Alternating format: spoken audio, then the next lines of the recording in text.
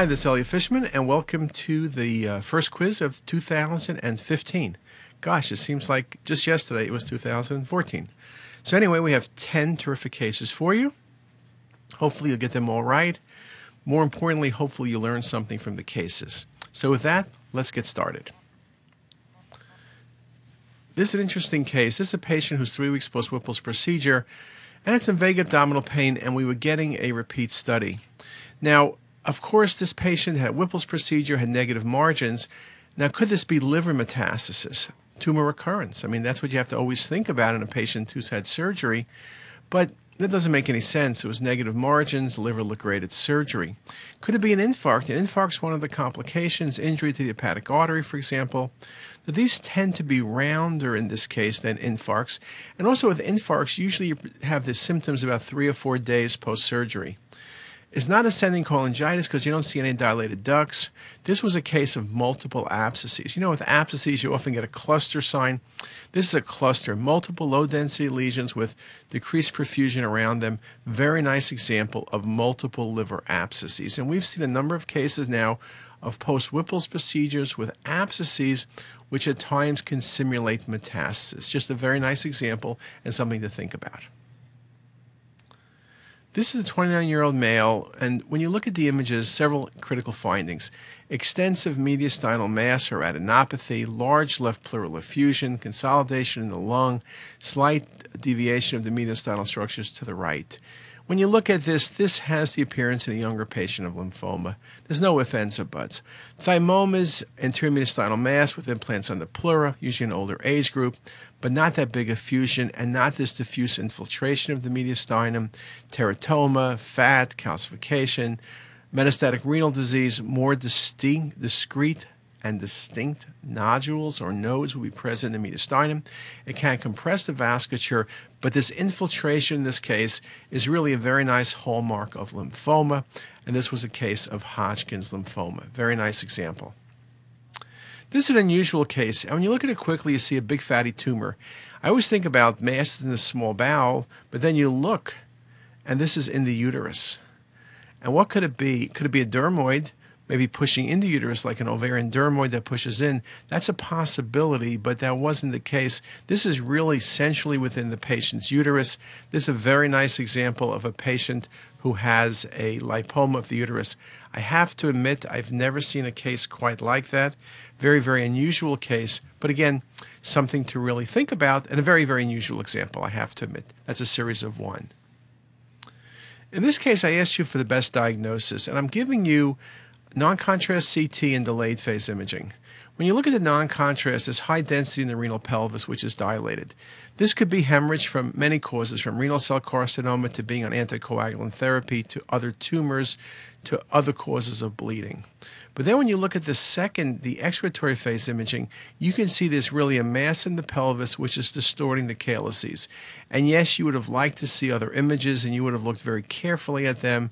And this is really the hallmark of transitional cell carcinoma. Yes, in part, this could be a blood clot, and it probably is.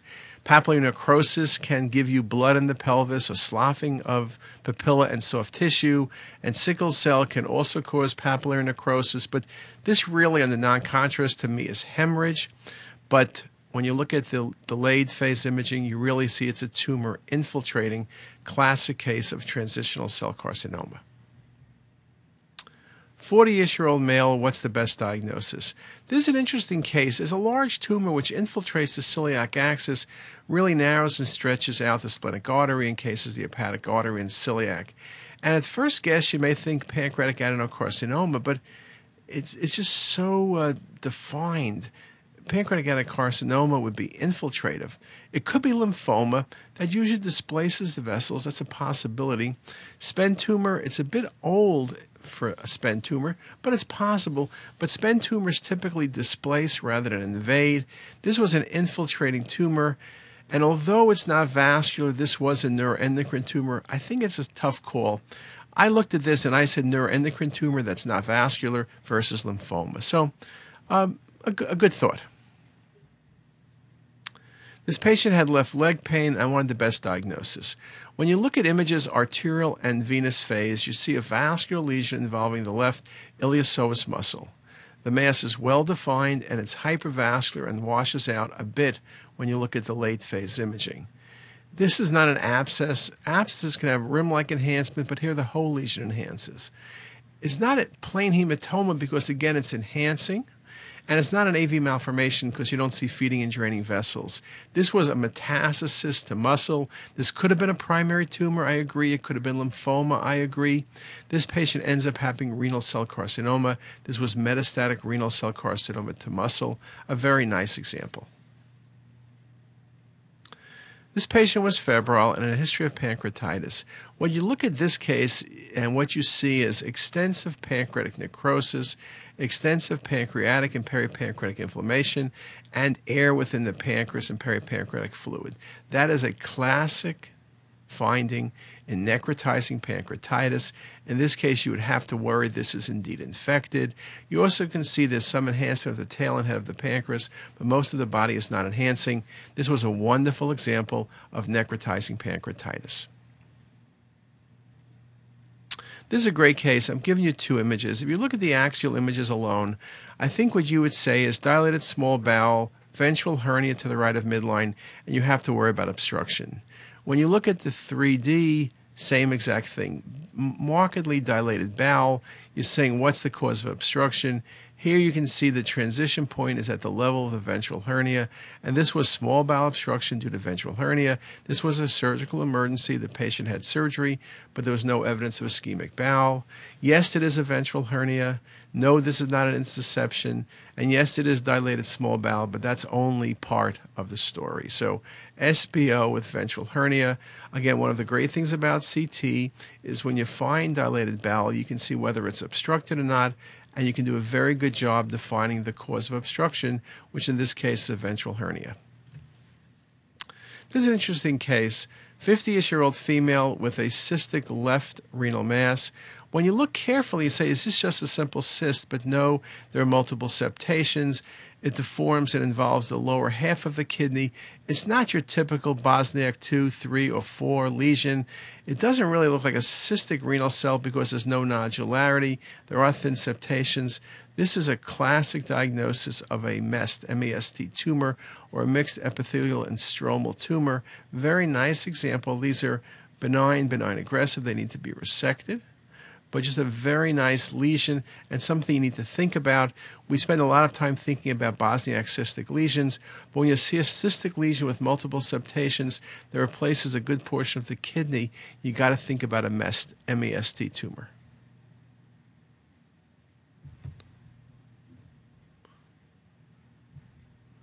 This next case was a great case. You look at the images, and the first thing you see is a mass in the left atrium, extending near the left ventricle. You'll see the mass is well defined, soft tissue density, no calcifications. What could this be?